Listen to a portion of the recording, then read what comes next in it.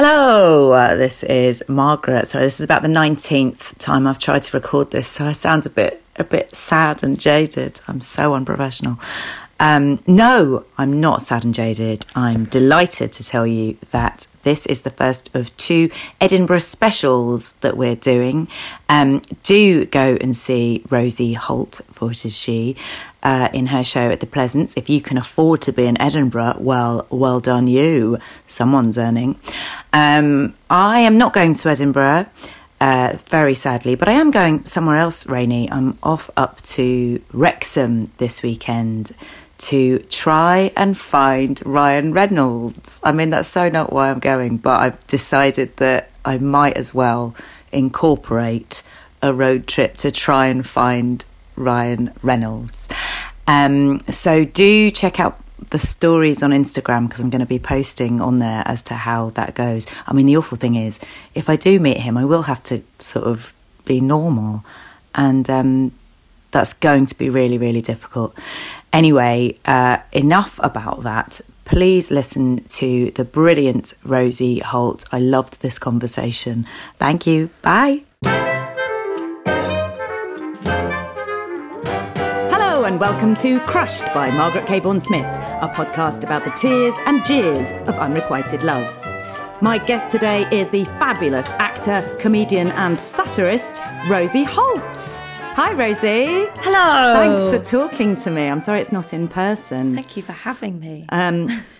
It's the modern world, isn't it? It's the modern world. No, we're destined never to actually meet in person. I don't believe you have legs, actually. No, I don't. I have someone who just places me around where I need to in front of screens. Barely have edges of shoulders. Thank you so much for doing this. I know you're very busy at the moment. What are you up to currently? Well, I'm preparing for my show, which I'm taking to the Edinburgh Fringe, called That's Politainment. Amazing. It's going to be at the Pleasance Courtyard at 8 p.m. I think at 8 p.m. Yeah, every day. That's a really good time and gives you enough time to have lots of drinks afterwards. That's the most important thing. Actually, I can't do that because my voice goes in Edinburgh really easily. So I have to be careful how much I drink. It's really sad. That's the biggest tragedy I've heard. It's a really big tragedy. So, Rosie, yes. You are... I mean, I want to say you are in comedy and therefore probably have a rich fantasy life, is my first thought. Is that true? Are you prone to crushes, is what I'm asking. Yes. Oh, of course, yes. Yeah. Even now? Because some people are like, oh, no, I grew out of it. But that's a good question. I don't know. I feel I can't think of any big crushes I've had recently. But I mean, I think I always will. They're so fun, aren't they? Yes. Well, they can be fun, or they're torturous. Exactly. Actually, most of mine have been torturous. Well, let's get started then. Go on. Who was your first, and was it torturous? So, well, my first proper crush on a proper person, it was torturous. Really? So how old were you? It depends how you put it. So when I was little, I'd have crushes on people on TV.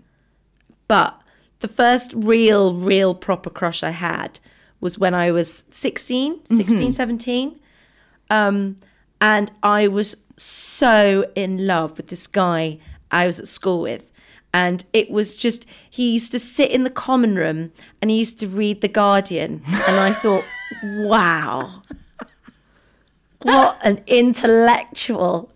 Sitting in the corner at 16 years old, sitting in the corner reading The Guardian. Yeah, and was that when The Guardian was quite a big newspaper as well? So literally a big newspaper. So, quite difficult to turn the pages. Yeah, it wasn't reading it on his phone because we didn't have that back then. No. We didn't read things off phones. And was it, so do you remember the moment where you started fancying him? And was it because of The Guardian? That was a big part of it. But no, the time I started fancying with him was I'd noticed him around, but I wasn't interested in him. And then I talked to him at a party, and we only talked for about a minute and a half. And he said something witty. It sounds like you were timing it, though. You captured that in your brain for the rest of your life. I can't even remember what he said. He said something in a witty and sardonic way. And I think it was my first time meeting a witty and sardonic man. And I was I felt hook, line and sinker. I can't even remember what he said. I think from then on, I was completely obsessed. Wow. Okay. Yeah. And so you can't remember what it was. So it's sort of... No, I just remember it was witty and sardonic. So it's about his tone. I mean, yeah, I suppose up until then, boys are like, pinching your arm and going, sharp. Yeah, they're all a bit kind of gross or drinking too much. They're not saying witty and sardonic things and then reading The Guardian in the corner. It's like, who is this prince? Do you think that was a thing that he was doing in order to attract the ladies? Or do you think he was naturally a witty, sardonic Guardian reader? Like, did he have a copy of Viz inside his Guardian? Yeah, can you imagine? I think he was probably a bit shy and also a bit pretentious, a bit of mix of the two. I mean, yeah, I think that's an accurate representation of teenagers who are on that scale. And so what did you do in order to attract his attention? How quickly did it all go horribly wrong? So I was because it was the first time I'd felt like that about anybody. Can I ask you how the minute and a half conversation ended? Was it him saying a witty and sardonic thing and you going, oh my God, I've got to go and have a wank? He said a witty sardonic thing. I went, okay. Yeah, something like that. And he wandered off into the night. And I was who is that? That's the best man I've ever met in my life. And then after that, I kept trying to contrive ways of bumping into him around school. Perfect, yeah. In a bit of an obsessional way. Yeah. So was he in your year? Yeah, he was in my year, but we didn't have any classes together. Okay. And so I had to work hard to try and find him around the school. It was very hard. And then I remember... Did you learn his timetable? I tried. I couldn't, but I did try and work out when he'd be passing. And then also... When we passed by, I remember we walked up past each other in the corridor and he'd always go, all right. And I didn't know how to respond to that. I'd go, oh, yes, I'm very well, thank you. And by that point, he's miles away. Yeah, he was miles away. And I was thinking, God, next time, Rosie, you've got to nail it. Next time he says, all right, you've got to do something. You've got to go, all right, or something. Yeah, or like stop it, leap in front of him and stop him. That doesn't sound like it was very wrong. Quickly, he's saying all right to you. He's not. He says all right. You. I know. Yeah. So I was thinking maybe there's hope here. I mean, we cling to these things. And then what happened is it got to Valentine's Day, and I got a dangerous time. A dangerous time for crushes. Very dangerous time. Really dangerous time. I got a Valentine. I can't even remember. It was something short like, oh, I like you, and would you? And I thought it's him. Oh, he sent me a Valentine. I was really excited. And then 2 days later, there was a party. Someone had a house party. And I went along and I was thinking, we're going to get together because he sent me this Valentine. Did you have any evidence at all except that you liked him and teenagers are stupid? I know. Did you... I mean, no, listen, I don't mean to call you stupid because what I mean is that teenagers are just teenage. No, it was very stupid. I think... It was because I'd never really fancied anybody before. I assumed that it would he'd fancy me and then we'd be together. Yeah, that if you fancy someone, they fancy you back. That's how that works. Yeah. Amazing. I thought that's what happens. So I went to this party. I was thinking, this is great. And then he was at the party. We ended up having a snog and I was excited. It's gone so well. And then I went downstairs and when I came up, he was snogging my friend Rachel. And I was heartbroken. I was so upset. And then I remember him talking to me and I was like, this is the worst night of my life. I was quite a dramatic teenager. Did you say that to him? I think I did. I wasn't very cool. I said, this is the worst night. And he went, me too. And I went, oh, that's awful. And then he said, and then I went to him, I don't understand. I mean, you sent me a Valentine. Yeah, and the mistakes begin. And he went, no, I didn't. Oh, Rosie. And I said, why did you kiss me? And he said, well, Finbar told me that you fancied me. And it seemed only polite. Yeah, I think that's what it is. It's like a teenage boy thinking, oh, she fancies me, I'll kiss her. And then he heard that Rachel fancied him, so he kissed Rachel. Oh my God. Can I ask you if Rachel knew that you fancied She him? did, but do you know what? It's not Rachel's fault, because actually I knew that Rachel fancied him. Rachel had told me first. Okay, she had first dibs. Thing. She told me that she fancied him. And I, at that point, wasn't interested in him. But then he said the sardonic, witty comment. And I didn't care about poor old Rachel. I like him too. I was thinking, he's my one true love. I'm sorry, Rachel. Misters before sisters. So did you actually have that conversation? Did you say, oh God, look, I'm sorry, Rachel? Because I have once had a conversation where I said to someone, I'm really sorry. I know you like him, but I like him too. Yeah. And I think I'm going to go. Do you know what? This. I think I was quite ruthless. I think I was very. I think I was appalled at her. I was thinking, I can't believe you did this, and I didn't really think about the fact that I think I knew on a level that actually I was the bad friend.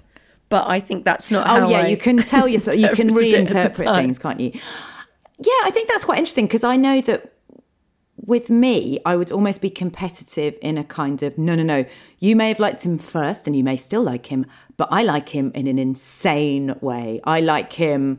I'm writing his name. I'm drawing pictures of us. I'm obsessing about him all the time. So did you play that card?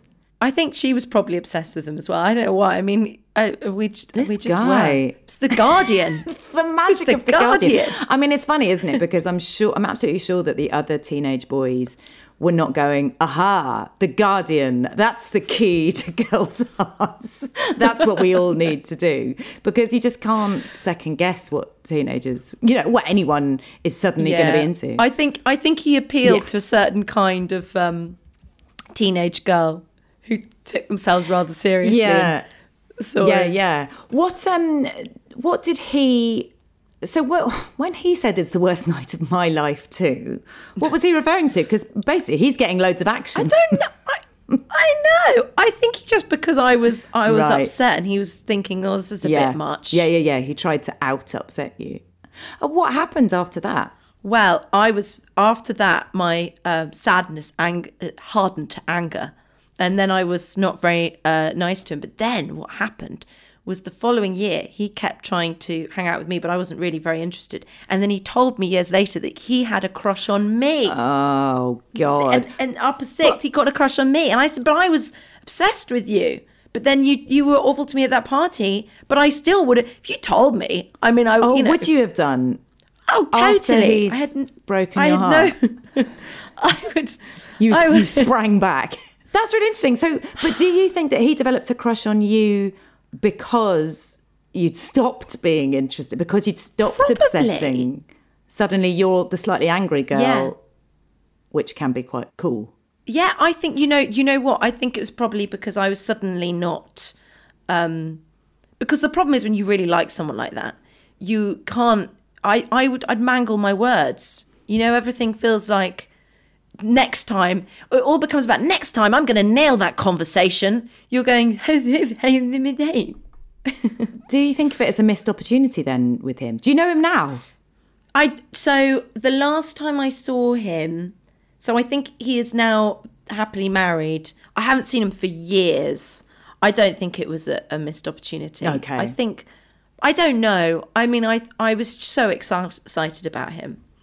And I suppose that level of excitement, it can only go down, really, can't it? I think it was mad. I think I went mad. So go on, tell us some of the mad things, apart from just trying to lie in wait and re-scripting conversations in your head. Yeah, it was quite mad. I was thinking about him all the time, and I would literally go off in lunch breaks and just wander around trying to find him so I could just pretend to bump into him. Oh. It's not really bad. I think it was because... I probably am a bit mad. Sure. Anyway. Sure. But I'm not someone who gets obsessional about men now. But I think because it was the first time, you just go, wow, this is what it feels like. Yes. this is insane. Yeah, and you I sort think of it was want a to bit of keep that feeling going. And so I suppose the more that you're actively trying to pursue him, that, you know, you can keep thinking about him and you can keep having those thrills all the time that you're doing definitely. it. Whereas if you distract yourself or, you know, get into something else, it is almost like a hobby, isn't it? It is. It's totally like a hobby. And also it's about winning, because it's not like if you're dating somebody and you know them, you don't. I didn't, you know, we'd had hardly sort of exchanged any words. So it all becomes about if he knows the real me, he'd like me. Right. So every time you're like, I need to quickly, in the short space of time, in the 10 minutes between each subject, I need to go over there and establish my personality in a really appealing way. And did you ever manage that, do you think? Well, clearly I did, because... But I mean, was he thinking, there's that intense girl who doesn't form words properly, you know, who just keeps cropping up everywhere I go? All right. All right. All right. Shit. All right. Because I'm not sure how attractive. All right. Are you all right? Were you still angry, all those? Oh, yeah, I could hold on to a grudge. She humiliated me at the party. Yeah, how humiliating was it? I mean, like, was it a spectator sport? Because people love that shit. Yeah. At a party, that is exactly the level of gossip you want. It felt awful. I remember it felt sure. absolutely awful. I remember my mum picking me up from the party and me just weeping, and her going, the thing is about you, Rosie, is you feel things very deeply. Oh, I was like, I was in love. Yeah, I was in love, and now, I mean, the awful thing about that is you sort of, I don't know about you, but I would have felt like, I've lost a friend as well. You know, it's a little bit double whammy of like, she's betrayed me, he's betrayed me. I've said you sent me a Valentine's card in front of a lot of people, and they said that was the worst. That was the worst. Did you ever find out who the Valentine's card was from? No, I never found out. Oh well, that's another mystery that we need to solve, because poor whoever that is. I mean, they were potentially there watching this play out and going, "Why do you think it's him?" Yeah. What about my Valentine's? Yeah, exactly. So that's someone who had a crush on you, but you had no. Even once you realised it wasn't your man, you had no interest in finding out who that was. No, I don't think I did, no. But it's terrible, isn't it? Because it is like, oh God, I'm about to say something so wanky. Do it. I hate myself, I'm really sorry. But you know, Chekhov's... the seagull. Yes, I do. I thought, no, well, Chekhov's the seagull, Margaret. What really blew me away about that? What really, when I first saw that play, I thought, what an amazing play, because I thought what was brilliant about it is it conveys how, how kind of obsessional crushes can be, but also how callous you can be to someone who has a crush on you. It's almost like, it's actually actively annoying, I think, when someone has a crush on you and you're not interested. It's like, you are ruining this. You are ruining this fantasy, and you're making me feel bad for not feeling like this about you. The seagull's really interesting, because I think that the whenever you see it, as you get older, you relate to different characters. Yeah. And so I'm heading for Arkadna, who is the terrible old theatrical hag. I can't wait. I can't get enough of it. Did you ever know of anyone else having a crush on you? Well, so when I was 14, I had on holiday, I had this flirtation with this boy who was like a family friend, who I still know and is lovely. But I fancied him and he fancied me, but we were clearly doing that teenager thing of flirting but not declaring anything. And then I went back, sort of pushing each other into fountains. Yeah, exactly that kind of thing. And then he would ring me all the time. We'd have these really long conversations into the night. It was really teenagery. But then what happened? So I'm realizing this podcast is exposing me to an awful person. But what happened was I'm delighted. His parents came to stay and brought him along. And at this point, we'd been sort of talking on the phone most nights for the sort of 6 months. And then he came, but he was so he made it very clear straight away that he liked me, but in a way where he thought, you like me, but you'll never like me back. And he kept sort of talking in this way where he'd go, well, it's like when I'm in love with someone and they don't even know I exist, which was stupid because I had liked him, but I started to rapidly go off him. And then he was sort of going on about it. And I said something like, well, maybe she feels the same. And then he was so excited. And then I realised in that moment, I didn't feel the same anymore because he was being such a nightmare. So then in the next day, I had to say, I'm sorry, I'm not interested in you that way. And then what he did was, it was the year that Stan's Stan by Eminem came out. Yeah. And he was so depressed, he'd sit upstairs and he'd play it on repeat. And then my mum would go, go upstairs. My God. There's something wrong with him. Go upstairs and be nice to him. You're friends with him. And I was going, I can't do it, Mother. It's my fault. And running off and hiding in the trees. Well, also, I mean, Stan is the ultimate stalker true, song as well. He's playing that over and over. And you're like, I don't really want to end up in the trunk of a car. Thanks, Mum. Let's leave that. Oh my God, that is such a tragedy though. And I know so many people's hearts will be sinking, thinking of the times that they rejected themselves too quickly, because you have to hit the tone right. You don't want to be too confident and be like, yeah, come to me, bitch. Yeah. But if you go in a sort of, whoa, who am I? Nobody loves me. I'm a creep. I'm a weirdo sort of thing. Yeah, I've got all my sad music ready to play just in case. It's like, well, you get on with that then. I'd like someone with a bit of spark. That was before Spotify, Margaret. He must have taken that down specially. Was it a download thing, or was he hitting repeat on the CD? What era would this have been? Good question. I mean, it couldn't have been a download. We didn't do things back then like that. Complimentary. He must have had a CD. You're so young. Or he must have had a CD or a tape. Because I was going to say, you could rewind back. The tape is the most effort of all, because that's, it's holding it down. It's trying to get it to exactly, listening to the whirring, trying to get it to exactly the right place. That is romantic. Did anyone ever gift you a tape?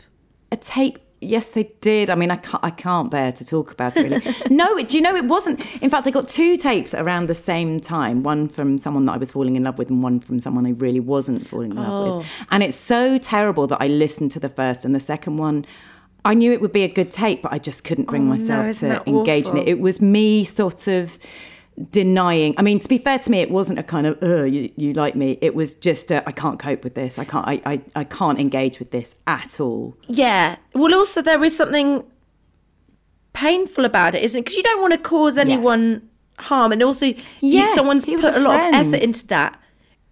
So much of it. He did a full treasure hunt for me to find this tape. It was it was sort of attached to a post box in the end. But I remember, even as I was doing this treasure hunt, and I'm into that sort of thing, it's really fun, but even as I was doing it, I was feeling a little bit sick about it, because I was thinking, people don't do this just for friends, do they? In fact, I didn't even have that conscious thought. Yeah. But my stomach knew that, people were like, he's paying you a lot of attention now. And I'm like, I know. I'm sure he's doing this to 12 other women at the same time, and he wasn't. No, he wasn't, and it was awful. It was there's have you ever read any writing by Dan Rhodes? No. So Dan Rhodes wrote this book of short stories about love stories. They're all awful. I mean, they're brilliantly written, but they're just so painful to read. Heartbreaking, yeah. And there is this one story that really stuck with me, which was this guy who's obsessed with this violinist, and he's so in love with her, and then he keeps seeing how she picks up the violin and plays it, and she sort of puts so much care on these violins. And so what he does is he goes to a magician or something, whatever, and he gets made into a violin, and the idea being that he's like, she'll pick it up and then she'll be playing me forever, and it'll be like, I'll be in ecstasy. So he's made into this beautiful violin, and it's gifted to her, and she's really excited. She's like, what a beautiful violin.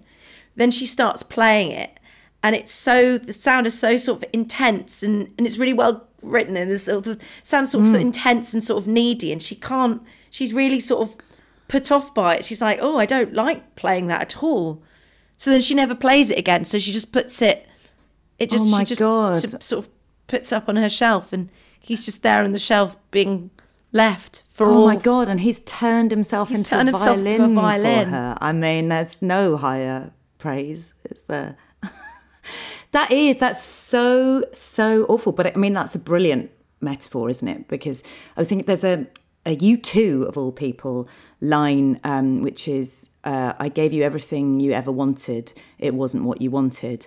And I think about that all the time, because I think about how we try to make ourselves into the person that someone will love. Sort of go, I'm going to become everything that you want out of life. And, I'm going to learn all of the music you love, all of the comedy, all of the, and I'm going to dress like I know you like girls to dress and whatever. Yeah. And who wants that, really?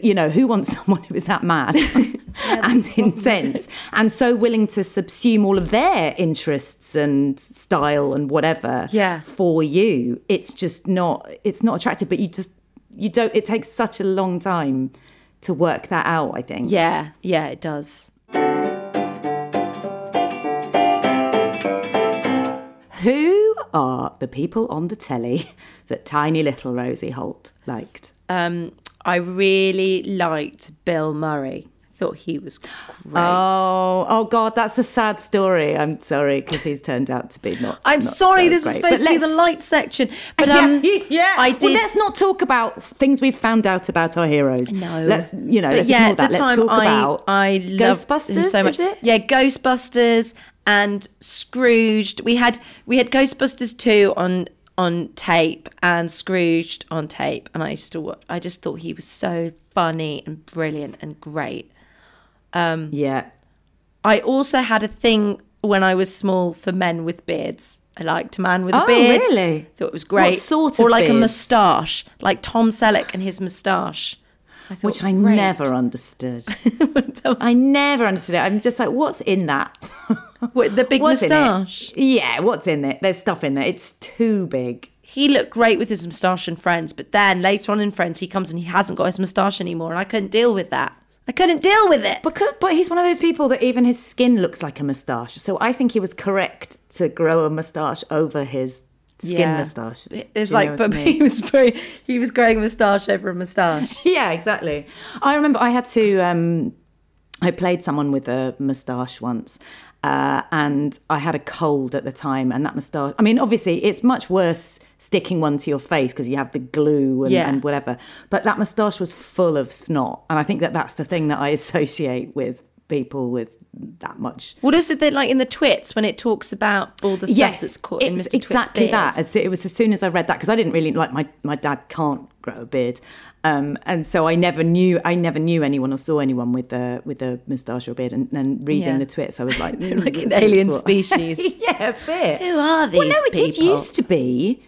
It did used to be a bit of a kind of sign of a wrong 'un, I think. Yeah. Facial hair. Really? Yeah. Yeah. Yeah. Sort of, you can't trust a man with facial hair. And I don't think, even I'm quite keen on a beard these days, but in those days it was definitely, there was the Joy of Sex guy who was only a cartoon, but he was fully bearded, and I don't know if I just associated that with, not that I'm saying he's a wrong 'un. He's obviously very interested in taking care of his lady. He wants to make them happy. So it was Tom Selleck. Can you remember any of the actual bearded people that you liked? No, how terrible. I can just remember having a thing for beards and thinking men with beards was really handsome. What age was this? Quite young. Yeah. Quite sort of 8 or 9. The other, but it's funny with those early crushes. I mean, like I remember Sleeping Beauty, the cartoon, and the prince is sort of painted quite blandly. Yes. Yeah, they tend to be, don't they? There is one bit where he sees Aurora and he's really excited and he's trying to find her and he's riding his horse, and then the horse trips over and he falls into a puddle. Where and are he you said going to the with horse, this? Which elements of it? What is the horse? The horse, the puddle? The horse is running around. The horse, and he says to the horse, because he promised the horse carrots, and he says to the horse, "No carrots." And he looked so sexy in that moment. I swear, that moment, I thought, wow, What an absolute fox. He seemed so bland for the rest of the film. And then that bit, I was like, wow. Being told no carrots. No carrots. I was like, oh, that's a man who can keep his horse in order. I suppose that is a similar, to the Guardian reader, the sardonic, the witty, sardonic type. That is, do you like being told what vegetables you can't eat? Is that a fetish of yours? No sprouts for you. You've already got 4. Stop it. Stop it. That is, yeah. So did you ever like the bad boy?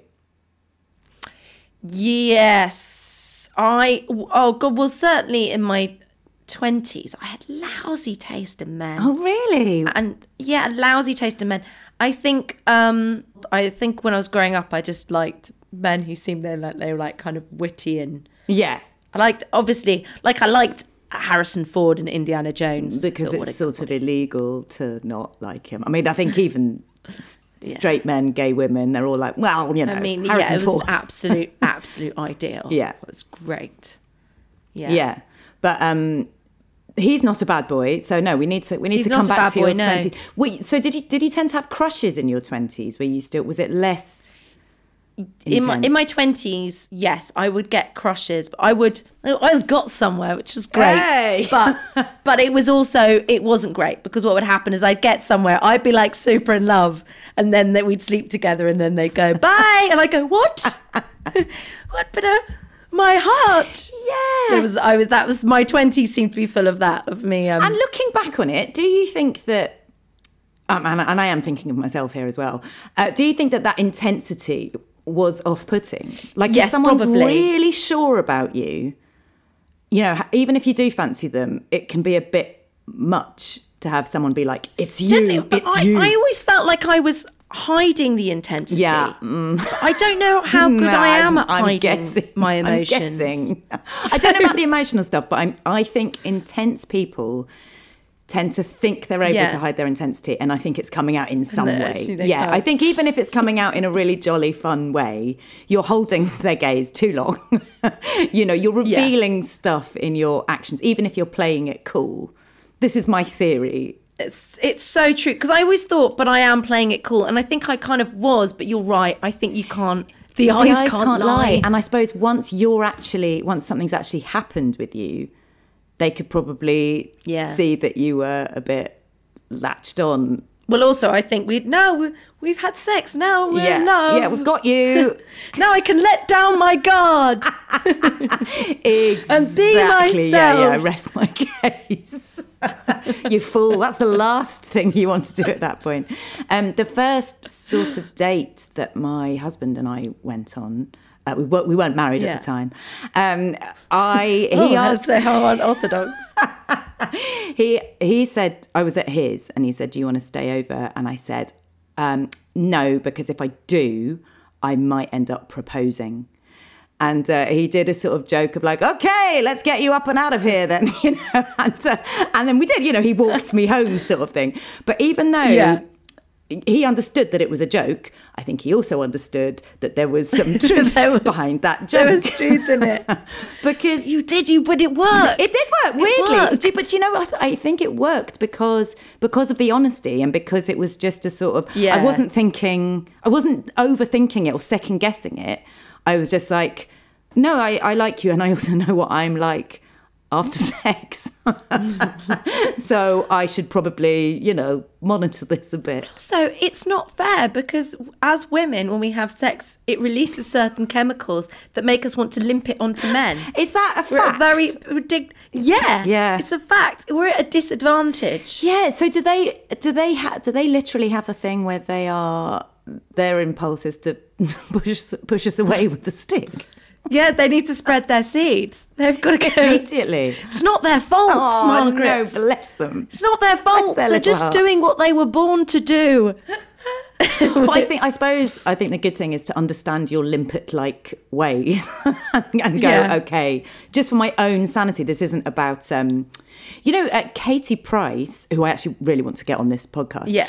Oh, yeah. Not that I think she'd have had any crushes ever. But she used to do a thing where she would make someone wait for 3 months for sex. And I think that is odd because I think, well, how do you know when you want to have sex? I don't think it works. Well, I don't think it works. No. I remember doing that with my boyfriend at drama school. And was it specifically I made 3 him wait months? quite some time. No, but it was quite long. It was like a month, Right, I think. yeah.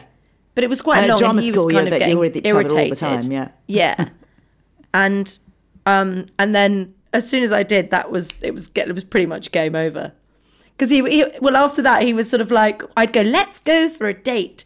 And then I'd be at a bar and he'd be late and then he'd turn up and he wouldn't buy a drink. And I go, and you going to get a drink? And he goes, no, I'm just waiting till we go back to yours. And I was thinking, oh no, it's become a sex thing. And I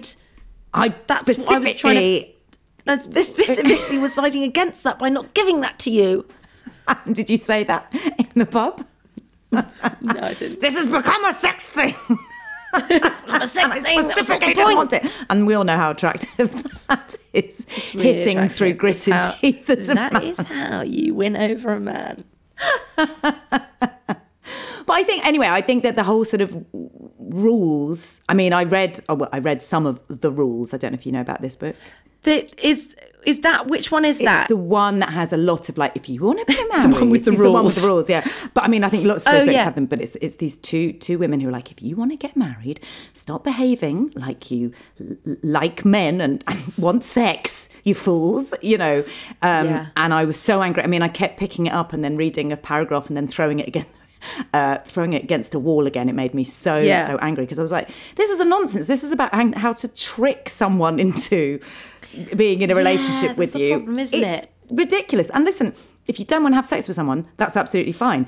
But if you do want to have sex with someone, that's fine as well. I mean, I sort of I had a word with myself about having sex with someone too soon, just because I think it is a bit odd to have had sex when you don't know if they've even got any siblings or anything. You sort of think, we've got to know each other's bodies very quickly there, and it doesn't quite match up with getting to know each other. So that was a sort of vague rule in my head, but I never had a thing of, this is how long you wait, and this is how I will get this man to like me.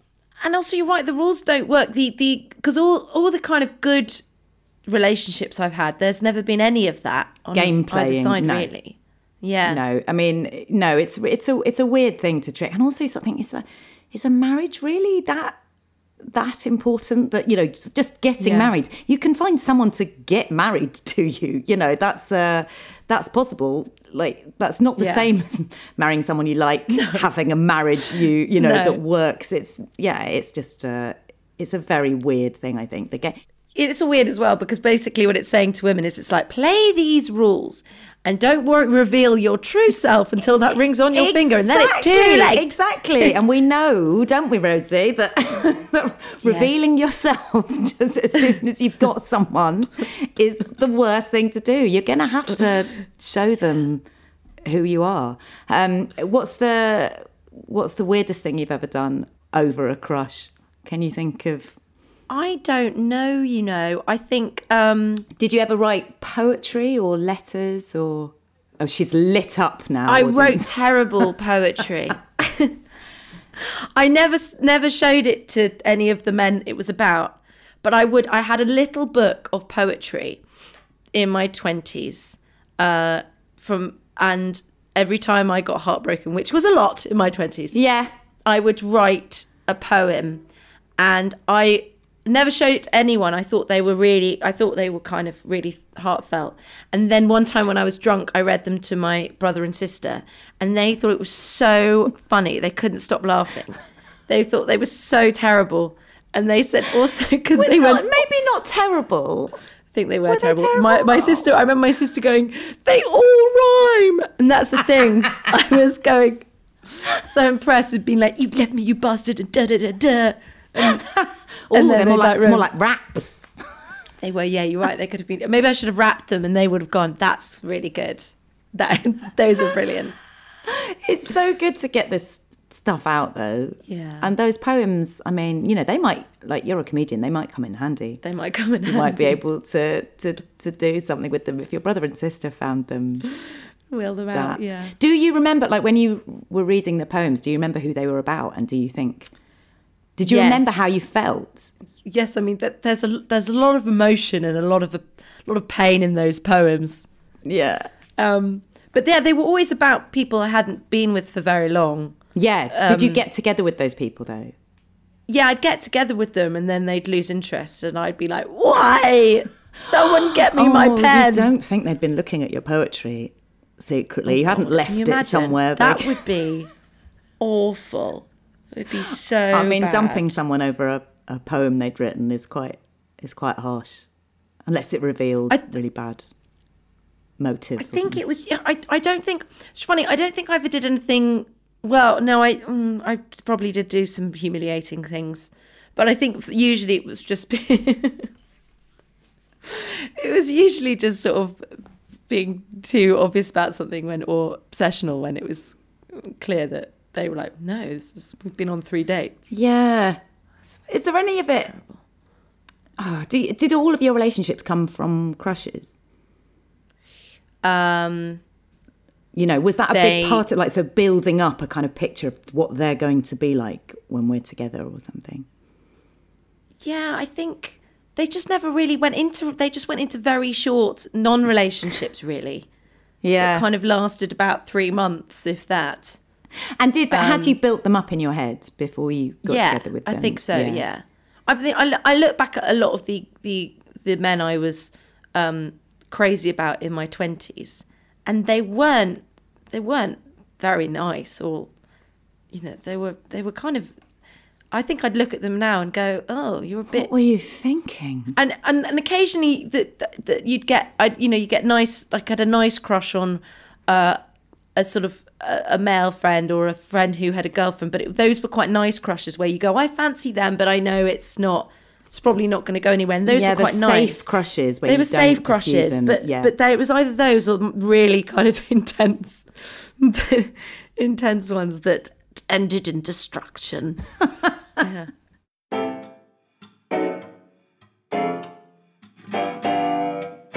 So I'm going to do the maths. Were you aware of the maths at school? Did you ever do the LOVES compatibility thing? You're looking blank. No, I do remember that. Yes. Yeah, I don't think I ever really. Rosie Holt loves. Oh, wow. So who are you going to pick when I say to you?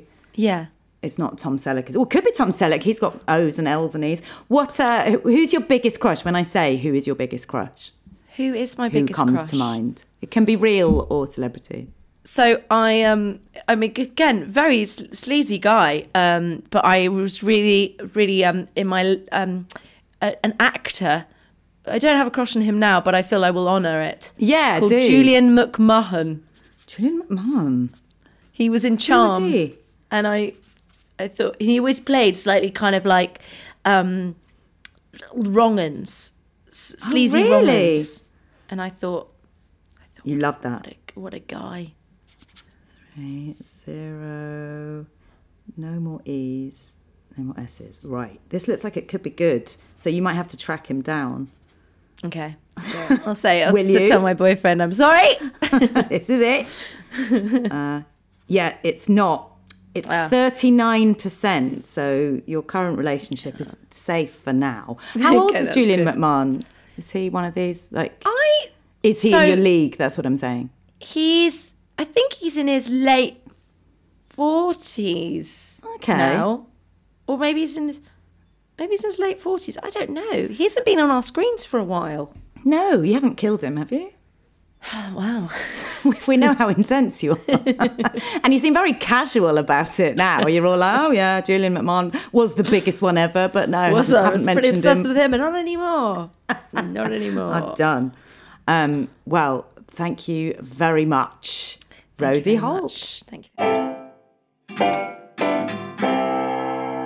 Thank you so much to Rosie Holt there. Of all the stories we've heard about trying to impress your crushes, turning yourself into a violin is definitely the most extreme example. Love it. And also love the boy reading The Guardian in the sixth form common room. Do get in touch if you were ever a boy reading a broadsheet in the sixth form common room. I think I probably would have fallen in love with him as well, even though I'm quite embarrassed saying that. Anyway, thank you so much for listening and downloading and subscribing. Please do tell people about the podcast in whatever form you think is acceptable. I was going to say, don't do it in an inappropriate way. That's the last thing we want. Like, subscribe, give me 5 stars, all of that stuff. And do get tickets for the London date, September the 15th at the podcast festival, London Podcast Festival. I'm still too scared to announce the guests. Yes, there are 2 of them, but you won't want to miss it if you get the chance. So thank you to all of you. I'm going to go and get ready to go to Wrexham to find Ryan Reynolds. It's really weird, because actually it's not the biggest crush I've had by any means, but it is the biggest star I've ever had a crush on. So it would be particularly funny, I think, to go and find him. Let's see it. Let's see if I can do it without embarrassing anyone. That's impossible, I would say. Thank you so much. See you soon. Bye.